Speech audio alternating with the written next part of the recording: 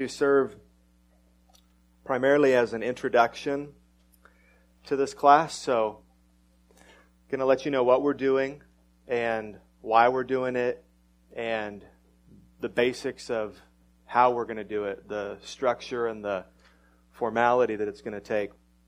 So today's class will be a little different than subsequent classes in the material that we're going to cover. So that's the goal today, to introduce the class and what we're going to do, and then to briefly go over the first question of the catechism that we're going to study, which I'm going to show to you. But let's begin by praying together. Father in heaven, thank you for this Sunday. Thank you for this day of the week that you have made holy and given us to make holy, and for us to enjoy you and to stop doing what we do most of the week and to focus on worshiping you and gratitude and thankfulness. Thank you for the opportunity this morning to learn in this class. Pray that you would use this time for our good and for your glory. We ask this in Jesus' name. Amen. Okay, the name of this class, I meant to bring the book. The name of this class is called Grounded in the Gospel. And that is taken from a book written by J.I. Packer and Gary Parrott. It's a book I started reading a little over a year ago. It was a book I'd say I'd been looking for a long time and found it. And that was the book that pushed me over. That was the book that settled my personal resolve to learn and teach and memorize catechism. It was a cow, wasn't it?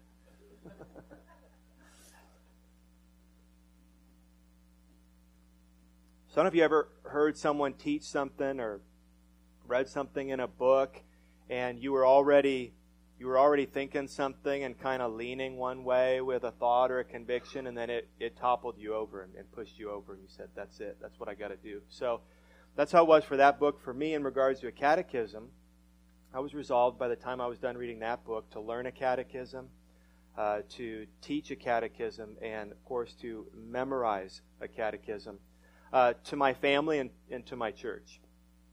So that is this is the outworking of that. That's why we're going to go through a catechism as a church, and that's why this same catechism the Myers family is committed to going through and is committed to learning together. Let me give you a quote from that book that struck me. As evangelical Christian educators, that's who they are, Packer and Parrott. As evangelical Christian educators, we see catechesis as integral to the all-age Christian nurture that every congregation should be practicing. And let me say this, and I'll say this again later. They are not Roman Catholics. Okay, so they're advocating for catechism. I don't know about you, but the first thing that has always come to my mind when I hear catechism is it's a Roman Catholic thing. We'll address that today. So they said, together we mourn its current eclipse, perceiving this as the deepest root of the immaturity that is so widespread in evangelical circles, and we unite in seeking the recognition, restoration, and indeed enhancement of it as a basic discipline of Christian life. They said widespread immaturity in evangelical circles. I would agree with that sort of sweeping diagnosis of the evangelical church today. That's not everyone, that's not every church by any means, but that's been my experience, that's generally true, that there's a general immaturity compared to Christians past and churches past, more biblical ignorance, more gospel ignorance today than probably ever before in the church. Sinclair Ferguson has said, "We have made little or no impression on the world for the very reason that gospel doctrine has made a correspondingly slight impression on us." So these are all getting out the problem. And then Douglas Wilson has recently said the church being an assembly of people, will eventually live, think about this, will eventually live in a manner consistent with her doctrine over time. If the doctrine is man-centered, then there will come a time when the lifestyle, morals, ceremonies, teaching, etc. of the church are also man-centered. Ideas have consequences, and I fear that's already happened in many churches. So how do we guard? This is the question that book was seeking to address, and we're looking to address. How do we guard against this immaturity? How do we reverse this? How do we, as the church, turn that around? Well, we're just a little church here, so what can we do? What can we do to make sure that doesn't continue for us? How do we guard against biblical ignorance? And how do we guard against poor doctrine in the church? We don't want our kids to be in this situation. Right? You want your kids, you want your grandkids, Lord willing, your great-grandkids to have a better handle of God's Word than you do, to know His truth better than you do, to know God better than you do, to love Him more, to serve Him more. I mean, that's our desire. So how do we address this problem? Well, it's always been my practice and our practice as a church to first look back for a solution before looking around for a solution. So those are two different ways to address problems, right? You've got a problem, and the one is to look around. What is everyone else doing to address that problem? And what's the latest book on this issue? What is that church doing? What is that family doing? Those could be good places to go. But it's been my practice, and I think it's a good one. It served us well as a church, to first, before looking around, to look back for a solution. How has the church done this before? How has the church handled this problem? There's nothing new under the sun. We're going to learn that today in Ecclesiastes. So this isn't a new problem. We tend to think our problems are new and we need some new solution. So how has the church historically addressed that problem? This idea of looking back for solutions is actually in your Bible. Jeremiah 6, let me read you verse 16. Jeremiah 6, verse 16, thus says the Lord, "Stand by the roads and look, and ask for the ancient paths." We're looking back. Ask for the ancient paths where the good way is, and walk in it, and find rest for your souls. But they said, "We will not walk in it." As Jeremiah, things weren't going well. So looking back, this is the question. So looking back at the history of the church, what has been the most successful practice in teaching and guarding the truth? And the answer is catechesis. So here are Packer and Parrott again. They said, "Superficial smatterings of truth, blurry notions about God and godliness, and thoughtlessness about the issues of living, career-wise, community-wise, family-wise, and church-wise, are all too often the marks of evangelical congregations today. We think that as long as catechesis, which was the strength of Christian nurture in the past, continues to be out of fashion, these shortcomings are not likely to disappear." So you can see why this book was important for me, because that was the struggle that I was seeing and the problem that I was seeing. I was thinking about how I grew up as a Christian and how little I really knew of the Bible. I mean, I knew tons of Bible stories, which is typically how Sunday school goes for kids today, right? They're taught lots of Bible stories, often superficially, but they're not necessarily taught the doctrine or the truth that those Bible stories are there for. They're more even presented as sort of moral examples. Right? Here's Daniel. We learn about Daniel. Hey, be like Daniel. Okay, here's King David. Look at him standing against the king, the giant. Look at his faith, his heart after God. Be like David. I mean, that's how I was taught growing up. And even to a degree in the Bible college I went to. And so here I am now as an adult, and I'm meeting other Christians, especially dead ones, right? Those who've gone before, and they know so much more of God's Word than I do. They understand so much more of God's Word than I do. And you know what?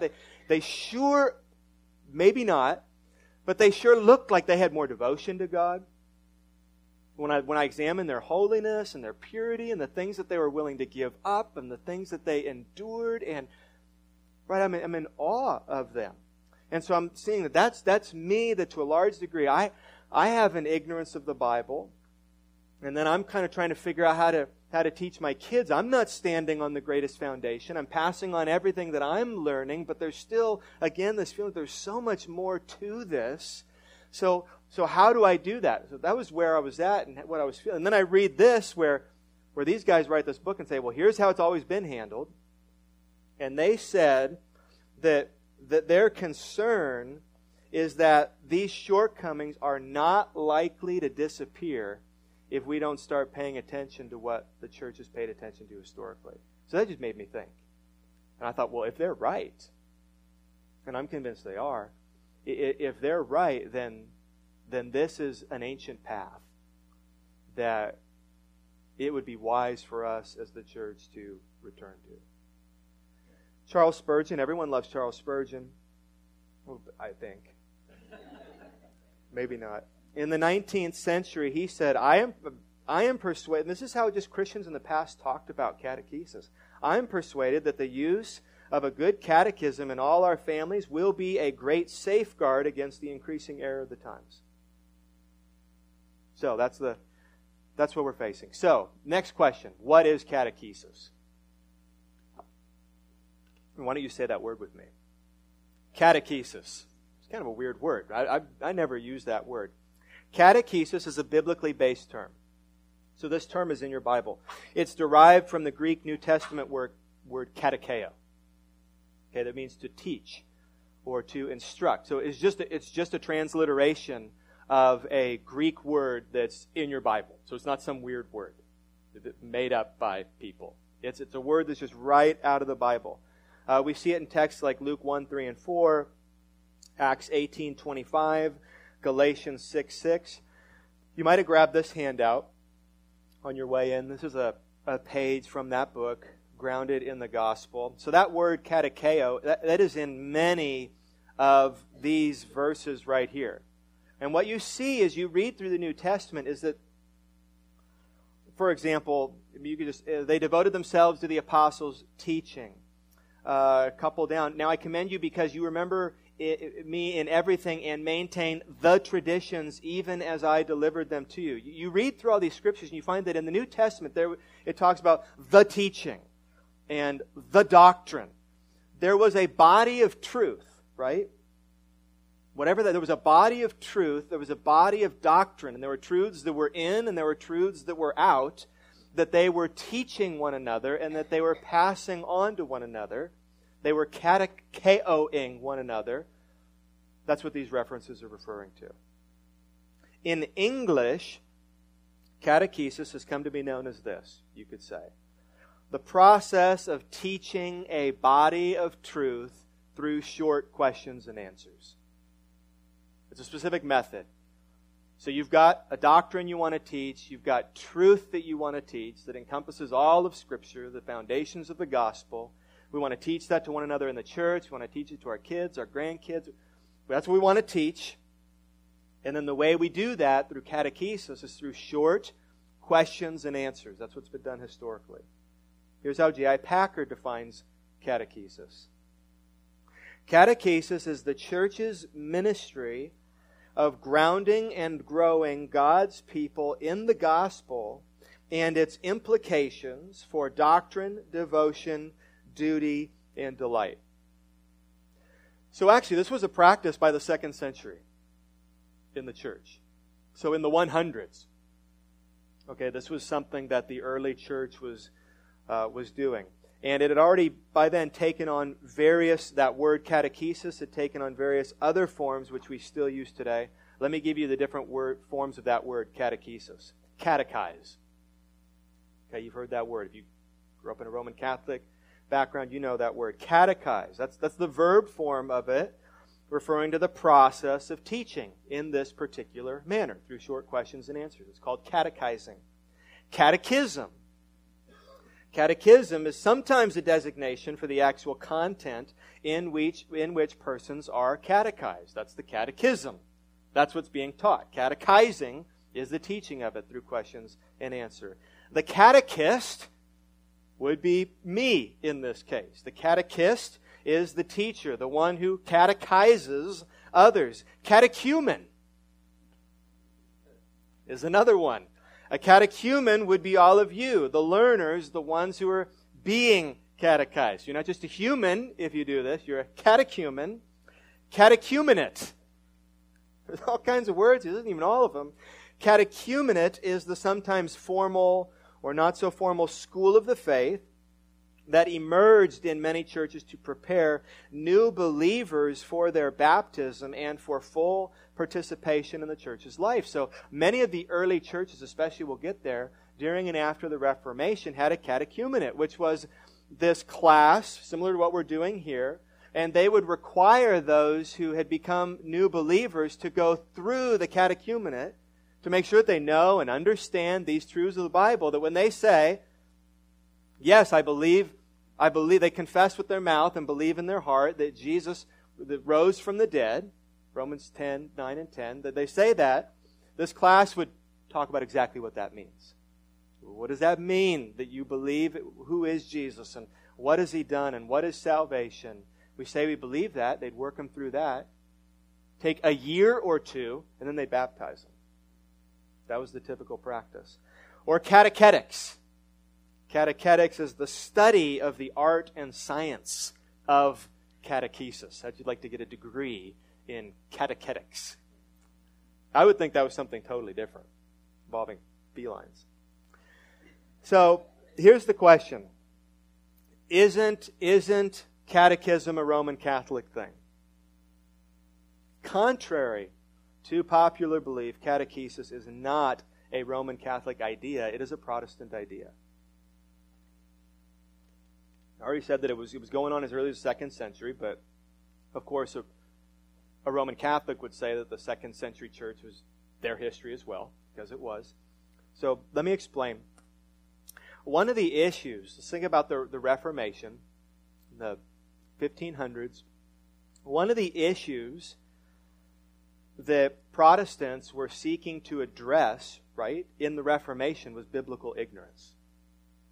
Why people didn't know the Bible. People didn't even have a Bible. The teaching was that you couldn't have the Bible, you couldn't read the Bible, you couldn't understand the Bible. It usually wasn't even in a language that you could read because you're just, a Christian. You can't understand it on your own. Who did you need? You needed a priest. You needed a priest to teach. You needed a priest to interpret. So there was, no surprise, that's one of the reasons, right, over time why the Roman Catholic Church was able to pass as truth and doctrine things that were not truth and were not doctrine, because people didn't know any better. They didn't know their Bibles. They couldn't stand up against that. So that was one of the obvious issues in the Reformation. Okay, there was gospel ignorance. There was biblical illiteracy. And during and after the Reformation, catechesis was their selected solution. That was their main solution, was catechesis, which had been neglected in the church since the 5th century. We're talking for like 1,000 years in the church. This practice of catechesis had been neglected. They saw what had happened because of it, and so they did sort of what we're, I would say, now needing to do again. And they looked back at the ancient paths and said, okay, we've got a problem. People don't know their Bible. People don't know the gospel. They've lost track of their foundations. How do we do it? They looked back and resurrected the catechesis, similar to what we're advocating today. Martin Luther, of course, was one of the first to push this. He even wrote his own catechism. Many of the reformers did. John Calvin, in 1548, said to the Lord Protector of England, "Believe me, monsieur, the Church of God will never be preserved without catechesis." And we pay it no mind. I mean, these are some pretty heavy hitters in the church. Luther, Calvin, Spurgeon, we could go on and on, that said, if this is neglected, we're in trouble. So it's worth at least paying attention to. So then, what happened was, in response to this resurgence of catechesis, the Church of Rome then began producing their own teaching and their own catechisms to catechize their people in the, unfortunately, unbiblical doctrines that they were teaching and they were promoting. So it was them following suit. It was them imitating this Protestant resurgence of catechesis. So all that to say, rest assured, we're not going Roman Catholic. So don't freak out with the word. I'm telling you all these C words. Okay. So why this catechism? That's the question I want to answer next. This I know you can't see that. You can just see the colors. So it's just divided up into three parts. So this is the New City Catechism. So when thinking about a catechism, which I started thinking about 6 months ago, I mean there's like thousands of catechisms. There's famous, well-known catechisms. There's obscure catechisms. Again, it was the practice for many Christians and many churches and many pastors to write their own catechisms that they wanted with specific ins and outs to teach to their congregation. So there are so many catechisms. There are so many good catechisms. But the catechism, at least this first time around, I hope this will be something we continue to do as a church, but at least for our first attempt at this, we're going to use the New City Catechism. And I've chosen it basically for two reasons. It's accurate and accessible. That's it. It is accurate and accessible. It's accurate. In other words, it's really good. It's really solid. It is well done. It's not anything new. What they did was took 3 or 4 of the most well-known, solid historical catechisms, and they used those as a basis for this catechism, trying to take the best from each of them. Calvin's Geneva Catechism, the Westminster Shorter and Larger Catechism.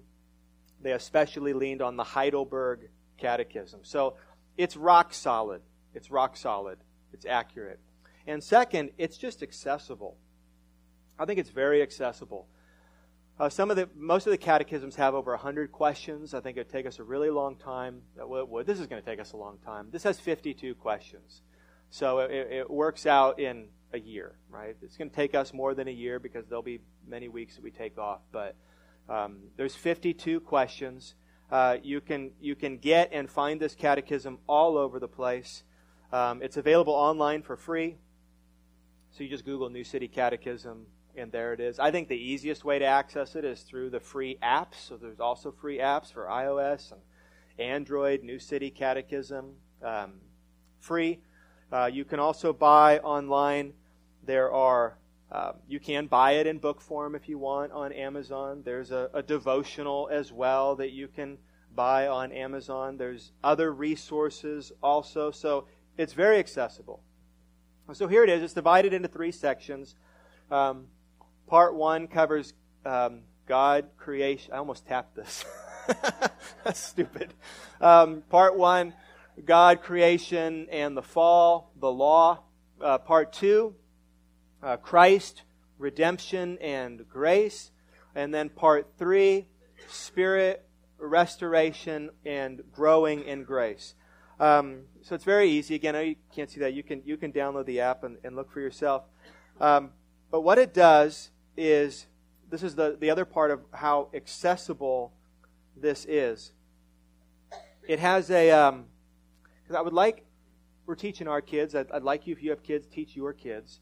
But some of them are going to have answers that if you've got little ones, you're going to have a hard time getting them to memorize it. So there's a children's mode also. It's really cool. So let me show you. For example, I'm going to read it to you, so don't worry. Question 2 is, what is God? We're going to memorize that in a couple weeks. What is God? And here's the answer. It is a wonderful answer. God is the creator and sustainer of everyone and everything. He is eternal, infinite, and unchangeable in His power and perfection, goodness and glory, wisdom, justice, and truth. Nothing happens except through Him and by His will. Now that's a great answer, and you and I can memorize that in a week, but your 4-year-old is not going to memorize that. I mean, maybe your 4-year-old is. Some of you got really smart 4-year-olds. My 3-year-old is not going to memorize it. He's really smart, but he's not going to memorize it. So what I did is I just went up there. There's options in the upper right, and then I clicked children's mode, and then I can go back. What is God? God is the creator of everyone and everything. Great. So it's the same truth, right? But it's just a concise, condensed answer so that we can teach our little ones. So again, it's accurate and it is accessible. That's why we've decided to do the New City Catechism. So again, you can download that for free. You can get it online for free. As well, if you want it in book form, you can go on Amazon and you can grab it there. Okay, a couple more things, then we'll wrap up. Next question. What structure or... I need to put that up. What structure or format is this class going to take? So here's what you can expect. I said that today was going to be different, right, because we're introducing it. But I hope to have a fairly regular format and structure that we follow, and I'm just leaning on what others have done. We'll change it if we need to. But basically, here is how class is going to go. We'll open up with prayer.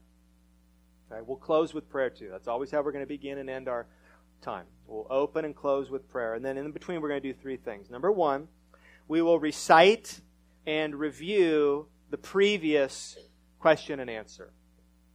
Okay, so we will have memorized the question the week before, and we will begin class by reciting and reviewing that previous question and answer. And we'll do that by saying the question and the answer 5 times together. Okay, we're just trying to get this right deep in our minds, deep in our hearts. So we'll say that question and answer 5 times together. Maybe a brief review of the theology that is taught in that. Second, we will introduce, this is where we'll spend most of the time, we will introduce and understand the next question and answer. So briefly review the previous, and then we'll introduce and understand the next question and answer. We'll look at the Scripture. We'll look at the biblical support for that, where it's derived in Scripture. Maybe we'll look at some application. Maybe we'll look at illustration or examples of that, whatever. But that'll be the bulk of our time, introducing and understanding the next question and answer. And then finally, we will recite that next question and answer 5 times together before we close in prayer. So those are the bookends, right? We're going to recite and review 5 times each, the one before and the one coming up. And typically, we will study the upcoming catechism question. And the reason we're doing that, rather than studying the one we just memorized, is because I want us to know, as we're memorizing it throughout the week, what this means, what it is that we're memorizing, rather than on the back end. So typically, unless that's not working well, that's the structure and format that this class is going to take. So we'll end our time today with that first question. Next week we'll spend a little more time, because I'm not introducing that one this week because we won't have time to do that. So next week will be a little funky too, but then by week 3 we'll be into our normal routine, Lord willing. Okay, last thing to talk about before we go over question 1. Let me say a couple things for those of you who want to get the most out of this class. So you can do this on your own. You don't have to come to this class, or you can just come to this class. But I would encourage all of you to make this a personal thing. You got family, make it a family thing, not just a church thing. So I do want and hope others join us. I do want it to be a church thing that we do together as a church, and goes well. Praying it does, and doesn't end up just being one of those pilot programs that crashes and burns. I hope this goes well for us. I hope you benefit from it, and we do other catechisms in the future and in years to come. But I would encourage you not to just have it be a church thing, but a personal thing as well as a family thing. I would encourage and share ideas with one another, share ideas with me. I can share maybe a few ideas I have, but creative ways to do this. Creative ways to teach this to your family. Creative ways to memorize this as a family. Recite them together. Recite them in the morning, or recite them in the evening, or go over them at bedtime again if you've got little ones, or in the car is a great place to do this, or sitting around the dinner table could be a great place to do this. But I would encourage you, those of you with kids, to think of catechism as a practical way to do Deuteronomy 6, 7 through 9. Let me read you that scripture. I think catechism is a great, and again, this is what the church has done historically, it's just a great practical way to do what we're told to do in Deuteronomy 6 with kids. You shall teach them, this is truth, you shall teach them diligently to your children, and shall talk of them when you sit in your house, and when you walk by the way, and when you lie down, and when you rise. You shall bind them as a sign on your hand, and they shall be as frontlets between your eyes. You shall write them on the doorposts of your house and on your gates. So you get the idea. This is all the time. This is ongoing. This is constant that we're to be teaching truth to our kids. Or Psalm 78, 4 and 5. We will not hide them, again, these truths, from their children, but tell to the coming generation the glorious deeds of the Lord and His might, and the wonders that He has done. He established a testimony in Jacob and appointed a law in Israel, which He commanded our fathers to teach to their children. I also think it's a way to prevent the sad state in Judges 2, 10 through 12, which says, and all that generation, this was a godly generation, and all that generation also were gathered to their fathers, and there arose another generation, so these were their kids, there arose another generation after them who did not know the Lord or the work that He had done for Israel. That's really sad. What happened? Their parents didn't teach them. Verse 11, and the people of Israel did what was evil in the sight of the Lord and served the Baals. They abandoned the Lord, the God of their fathers, who had brought them out of the land of Egypt. They went after other gods from among the gods of the peoples who were around them and bowed down to them, and they provoked the Lord to anger. And again, back in verse 12, it's because they didn't know the Lord. They didn't know the great things that He had done. They didn't know what a great God He was. And you read back at the end of Joshua, and all these parents were there, and Joshua's telling them, hey, you need to step it up. You ask for me, this is what I'm doing, but you decide right now. And they were all excited and said, no, we're gonna serve God, we're gonna do this, we're gonna teach our kids. They didn't. So their kids didn't know God, didn't know His truth. So this is a way of preventing that. So I don't know about you, but for me, when I read Scripture like Deuteronomy 6, when I read Scripture like Psalm 78, that I have this responsibility, especially I feel as a husband and father, as a head of a household, this responsibility to teach my children. That's a bit daunting for me, and this constant talking about it is just not the natural reality in my life. We communicate well as a family. We talk about a lot of things as a family, but we're not talking about the Bible all the time. We're just not. You that know us well, you can guess the kinds of things that we're talking about. Okay, we're talking about telling stories to each other. We're talking about sports a lot, or we're talking about what happened. You talk. So I need. This is just how I work. I need like formal, sort of official ways that I make sure what needs to get done is getting done. And so that's one of the appeals of this to me, is that I know that I have a responsibility to teach my family, and this can be a way that gets done in my family. Remember, especially with your kids, it is not the church's responsibility to teach your kids. It is not your school's. Some of you have your kids in great schools that teach them God's Word, but it is not your school's responsibility to teach your kids God's Word. It is the parents' responsibility to teach their kids God's Word. So this can be a very practical way to do it. I tell you what, if you memorize a catechism like this, I can say this without any qualification. If you memorize this catechism, take about a year to do it. If you do that, you will know more about what the Bible teaches than I did when I graduated from San Jose Christian College. No tongue-in-cheek, no joking around. You will know more of what the Bible teaches than when I graduated from a liberal Bible college. I don't know if they call themselves a liberal Bible college, but you'll know more than I did. Because, again, this is the historical way that the church looked throughout Scripture, collected the vital truths, the vital doctrines. We've got to pass this on, and in a good way, indoctrinated the next generation. So that'd be my encouragement to you, to really think hard and long about that. Let's wrap up today with the first question. Question number 1. Let me read the question, and then I'll read the answer, and then we'll read it together 5 times. It'll take us a couple minutes. Question 1 is, what is our only hope in life and death? And the answer given is that this is our only hope in life and death. That we are not our own, but belong body and soul, both in life and death, to God and to our Savior, Jesus Christ. And the children's version of that is, what is our only hope in life and death? That we are not our own, but belong to God.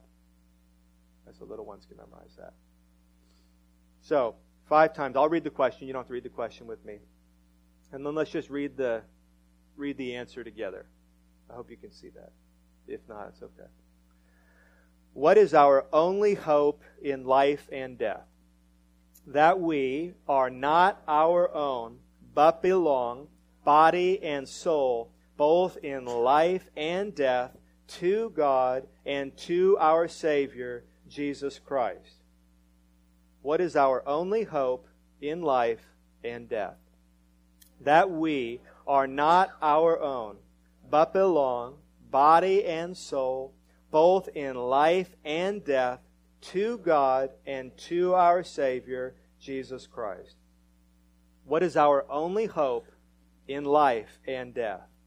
That we are not our own, but belong, body and soul, both in life and death, to God and to our Savior, Jesus Christ.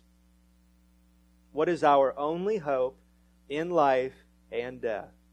That we are not our own, but belong, body and soul, both in life and death, to God and to our Savior, Jesus Christ. One more time. What is our only hope in life and death? That we are not our own, but belong, body and soul, both in life and death, to God and to our Savior, Jesus Christ. Amen. So let's memorize that this week. Invite others to this class. Let's close in prayer. Father in heaven, thanks for time together this morning to consider these truths. Would you plant them deeply in our hearts? God, we don't want to just merely memorize. We want your word to be planted deep in our hearts. We want to be affected by it. We want to be affected by it. We want to be changed by it. We want to love you more. We want to know you more. We want to love your word more, to love your worship more, to love your people more. So God, use these truths of your word to grow us and to mature us as your people. And we pray this in Jesus' name. Amen.